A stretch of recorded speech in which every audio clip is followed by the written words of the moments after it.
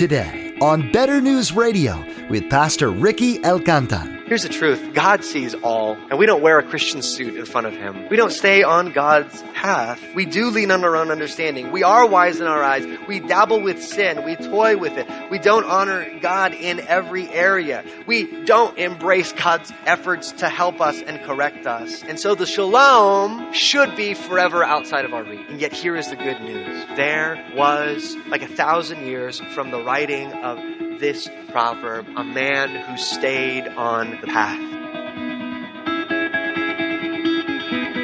Hope in God, oh my soul.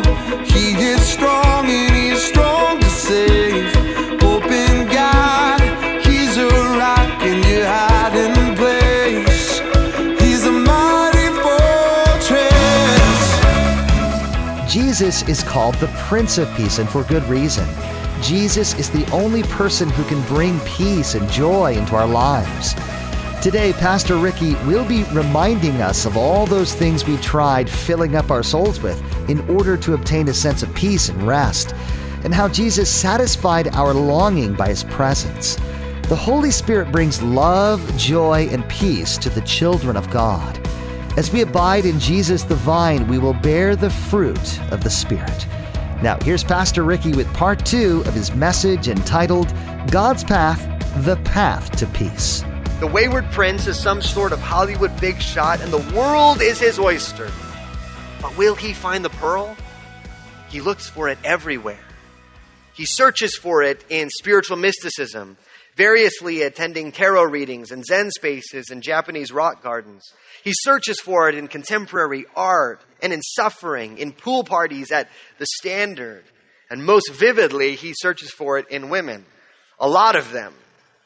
But the irony, the review says, it never makes any progress toward true peace. The reviewer concludes this way. The character is in a dream world, half asleep, making no progress on his spiritual quest because the beauty that should be pointing him higher is instead luring him deeper into idolatry.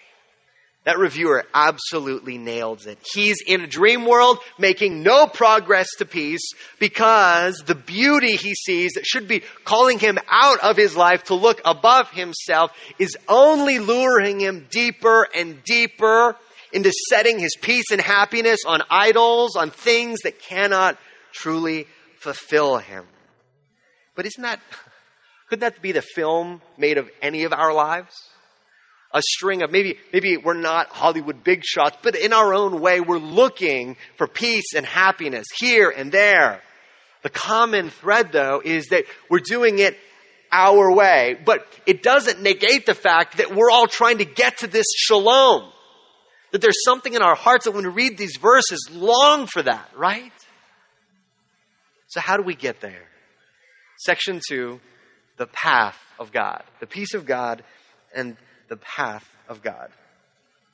See, the core commandment that all the other commandments hinge on is verse 5. This is the longest exhortation. This is kind of the center of these exhortations. Trust in the Lord with all your heart and do not lean on your own understanding. In all your ways, acknowledge Him and He will make straight your paths. So let's break this down. First, trust in the Lord with all your heart.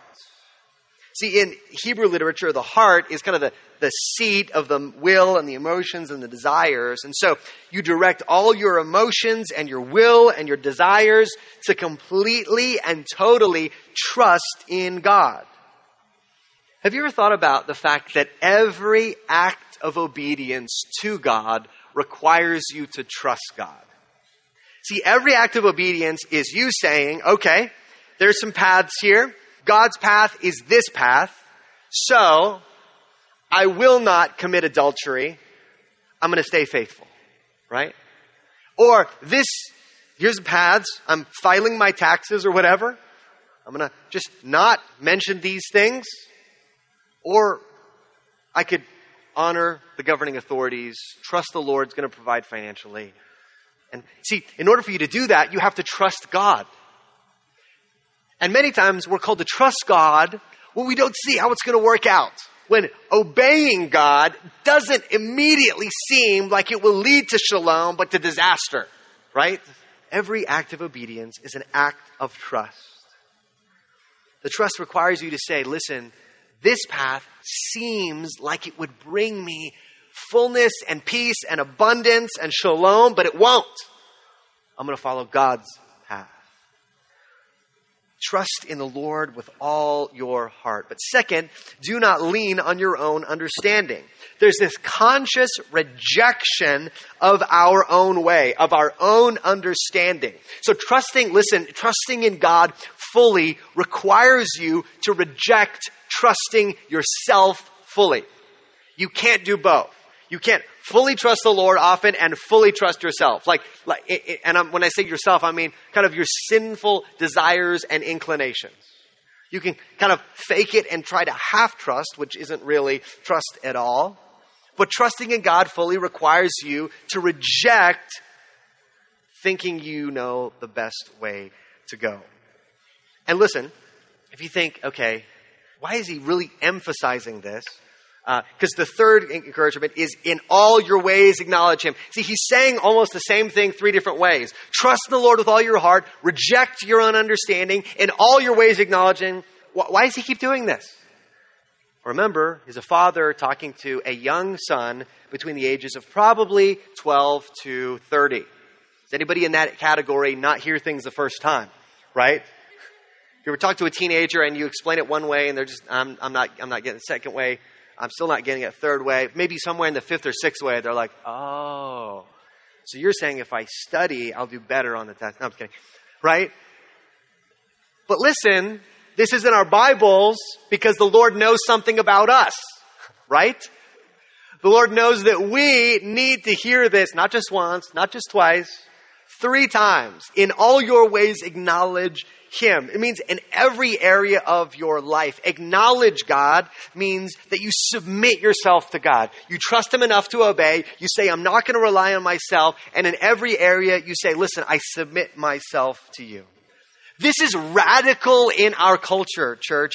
If you want true shalom, here is how Proverbs says you get there. You completely and totally trust and follow the God of shalom instead of yourself. And not only do you do it mentally or kind of half-heartedly, you do it with your heart and with your soul, with your checkbook and with your work, with your marriage and with your parenting. And you might think this, look, if you're paying attention, you might think, look, you're telling me to do this, maybe in this area of my life, that God's word says to do this, but I know something. I know that completely trusting God and following him might mean that I don't get that desire or that one dream that I have. There should be a fork in the road when we understand this passage. On one side of the road is the path of self-trust, because in our modern world, again, the way to get true peace is by pursuing your own path, by going on this journey of self-discovery and self-created morality. We say things like this to each other, right? No one can tell you what will make you happy, but you need to find it. You need to pursue it. You don't let anyone stop you, right? I see these messages like all the time online. Like, don't let anyone tell you how you should live your life. You find what makes you happy and you go for it, right? To some extent, like, okay, I get what they're saying. But like on a core level of our souls, that's terrible advice according to the book of Proverbs. See, the song that became popularized as My Way, that Frank Sinatra sang, was originally written in French. And ironically, the writer of the song never got to see how popular the song became. You know why? Because he had, probably on drugs, the brilliant idea of changing a light bulb while he was in a bath. And he didn't make it. Now, that's kind of shocking, right? Like, that's, like, pun intended, sorry. Sorry. It's because after a few years, I'm actually starting to use pastor jokes that I never thought that I would use when I first began ministry. But it was too good. Now look, you think, okay, who does that? Who thinks it's a great idea? Oh, I'm in the bath, there's a light bulb. You know what? I should change that. Friends, we are all like people in a bathtub, convinced that what we most need to do is change that light bulb when we do not see that it only leads to death. See, we're convinced that pursuing this thing, okay, this relationship with this girl or this guy in this way is the only way that I'm ever going to find peace. And if you're telling me that God's word says something different, you don't have my best interest at heart. You don't understand that if I don't do this, if I don't take this chance, if I don't pursue it right now in this way, I'm never going to be happy. And what God is saying is, if we could see ourselves from the outside, it would appear as foolish as standing up to change a light bulb in the bath. Everyone could see this is not going to end well. And the writer of Proverbs can see his son and can see him going in some paths. And he's saying, son, if you go down these paths, it's not going to end well. You think that your happiness is behind this door, but it's only death. You have to take God's path to God's peace. You can't blaze your own trail of self-discovery and self-imposed immorality and yet still arrive at God's peace. Why? Because it is God's peace, God's shalom, created by Him and yet offered to us. This shalom has God as its center. And if we try to find shalom without God at the center, we will never find true shalom. See, this is the surprising thing the Bible tells us. You make God the center of your pursuit, not just because of the things He brings you, but because God Himself is shalom. Psalm 73 says this, there is nothing on earth I desire besides you. See, trusting in the Lord with all your heart, not leaning on your own understanding, in all your ways acknowledging Him, comes from a heart of saying, there is nothing on this earth that I want more than you, Jesus. So when you think about that relationship, and you see the doors laid out, you may not be able to see where those paths end, but you can see this. Behind one of those paths is more of God. And so that's the road you walk down. And the surprising, counterintuitive truth of the Bible is that when we seek to find our shalom in God Himself, we end up finding so many of the other things that we tried to find apart from Him. See, A.W. Tozer makes a great comment here. He says this, pseudo-faith always arranges a way out to serve God in case God fails it. Pseudo-faith, like half-hearted faith, always arranges like a way out in case God fails it. But real faith knows only one way and gladly allows itself to be stripped of any second way and makeshift substitutes. For true faith, it is either God or total collapse. And he ends with this encouragement. And not since Adam stood up on the earth has God failed a single man or woman who trusted in Him. See, this is a hard call, but a glorious call. The hard call is this. You can't half-heartedly go, well, listen, there's like two paths, God's path and my path, and I'm going to see if I can like skirt the difference, right? If I can like half-heartedly trust God and get kind of drag the thing that I want with me. In all your ways acknowledging Him. Trusting in Him with all of your heart means going, okay, either this is going to end in glory or total disaster, right? Either this thing is so counterintuitive that behind this door doesn't seem like there's shalom, but God says there is, so I'm going to follow Him. Or disaster. That's what this passage is calling us to do. See, we often think we can't trust God completely with our relationship, so we half-heartedly pursue it. But true trust means God or total collapse. Let me ask you a question this morning. What do you think will bring you shalom? And listen, I'm not asking for like your church answer. I'm not asking for the answer you would give necessarily if you were in community group and people were saying, oh, what are the things that, we think will bring us shalom? What is the thing in your heart of hearts that you think, if I don't get this, I will never be happy? What do you spend your time and money and mental energy on? What is that one thing that you think, if I had that, my life would be full? It would be abundant. It would be overflowing. But what is that thing? And is it what Proverbs says it should be? Briefly, I want to get into this. How do we pursue God and this shalom? We see the path to pursuing the shalom laid out in the commands that we referenced earlier. Verse 1 says, here's how you do it.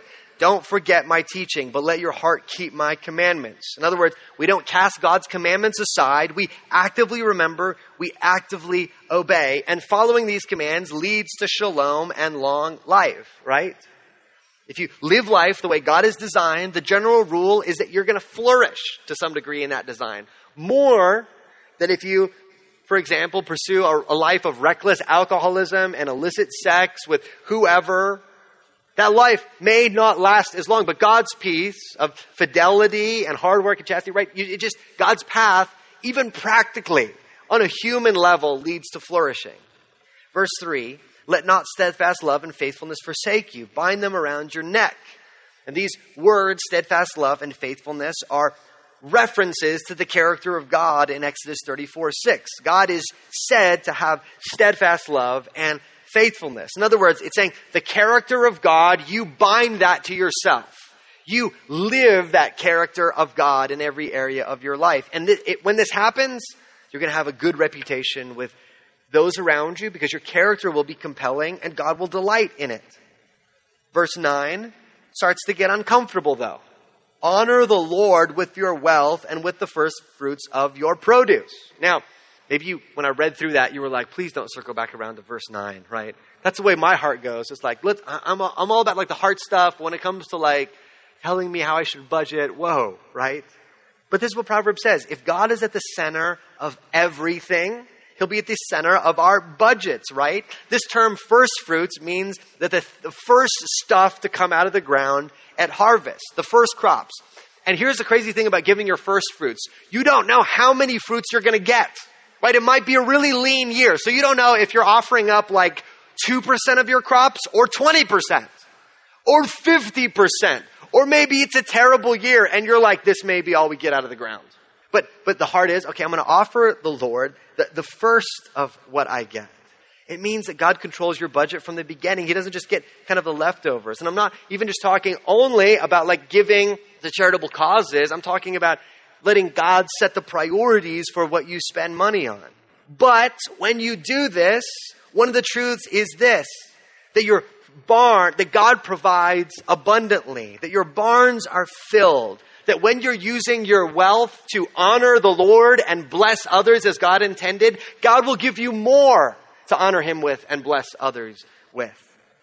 It's not as though you look at a full barn and you think, look at my barn, isn't that awesome, what I did, what should I do with it now? It's a heart that says, perfect, I know exactly what to do with this. I'm going to do with this abundance exactly what I did with the first fruits. Use it to advance the mission of God for His glory. Verse 11 is there because we may not be uncomfortable enough. Do not despise the Lord's discipline or be weary of His rebuke. I just love that the dad goes there, right? He's just like, yeah, I'm going to just go for it. This word discipline has a range of meaning from correction and rebuke to training. And think about maybe your marriage as an example. There are always areas where God needs to correct us, to show us our sin, to help us turn, to be a better spouse, a better husband or wife. Maybe there's a pattern of sinful anger you need to put away, a pattern of impatience. But maybe there are other areas where God just wants to grow you in. He just wants you to grow in patience with your spouse, to grow in long-suffering and steadfast love. And the encouragement of the dad is to embrace where God is at work in you. The sins He's showing you to turn away from, embrace that work. The stuff He's training you in, embrace that work. Don't reject it or think that it's wearisome. Why? Because God loves His children. And because He loves you, He wants to help you look more like Him. So He trains us. Now listen, this is not an easy path now, is it? Like the first point, everyone is like, yeah, let's get to that shalom. And then second half, it's like, okay, if that means like my money and like discipline and like, whoa. But this is the truth, brothers and sisters. This hard path that seems so hard leads to shalom. Now, one last point that we cannot leave without making very clear. Last section, section 3, this path to peace runs through the cross. See, we have to acknowledge something right here, right now, in order for this passage to be good news for us. We don't stay on the path. We don't. If staying on the path is what's required to get the shalom of God, we do not stay on the path. We forget God's commands. We don't honor him with all we have. We don't have steadfast love all week, much less our whole lifetime. I remember one brother who, this was years ago in our church history, was out kind of talking to some people in his neighborhood. There was some Christian project. I don't know what they were doing, maybe showing something. And the person at the door became hostile. And this person's not here, so don't worry about it. But this person, the individual at the door, became openly hostile and began personally insulting them. And so the brother responded, listen, bro, I can unzip this Christian suit and we can have a few words in your front yard right now if you want to. Right? Of course, like, quickly, they're like, okay, listen, I'm sorry. All we're trying to do is do this, et cetera, et cetera. But I thought, isn't that like, aren't those words inside of all of us somewhere? To some extent, we were like zip, like I'm going to church, like let's have the kids. Normally we would say like, Timmy, get in the car. We'd say, Timmy, why don't you get in the car with your brother? And we all are aware that there is an us that's behind something in our lives, right?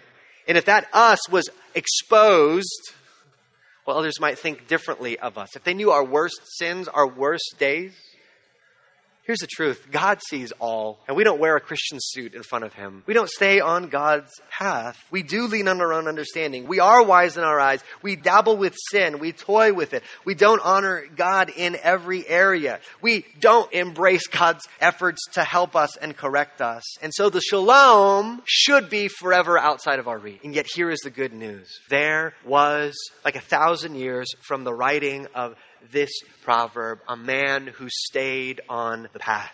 He did not just have God's character around his neck.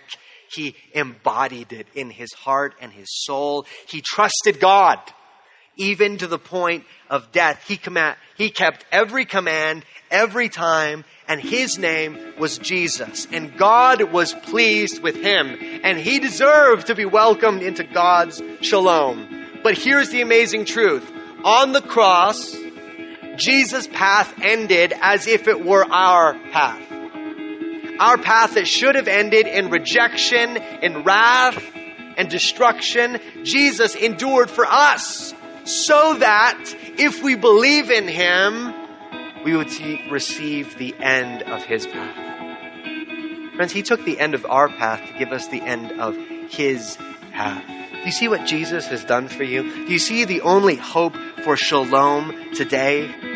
Hope in God, oh my soul. He is strong and he is strong to save.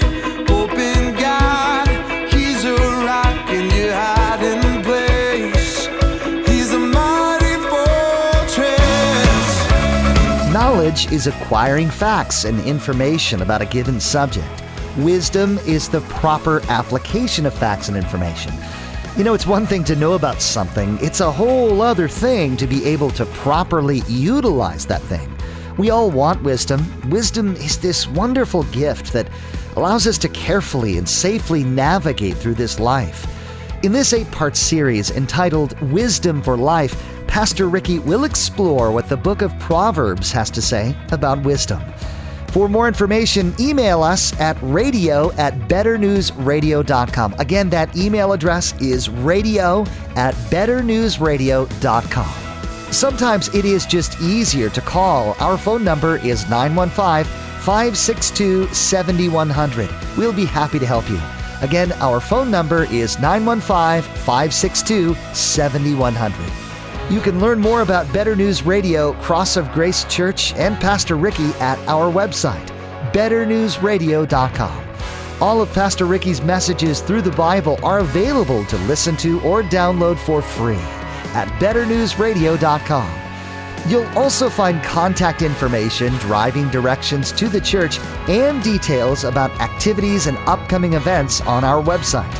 We also encourage you to follow the Better News Radio Twitter feed at Cross of Grace EP, where Ricky tweets additional thoughts about the messages you hear on Better News Radio. Or connect with us on Facebook, again at Cross of Grace EP. Well, that's all the time we have for today. From all of the production team here at Better News Radio, we want to say thank you for tuning in, and please make plans to join us again for the next edition of Better News Radio.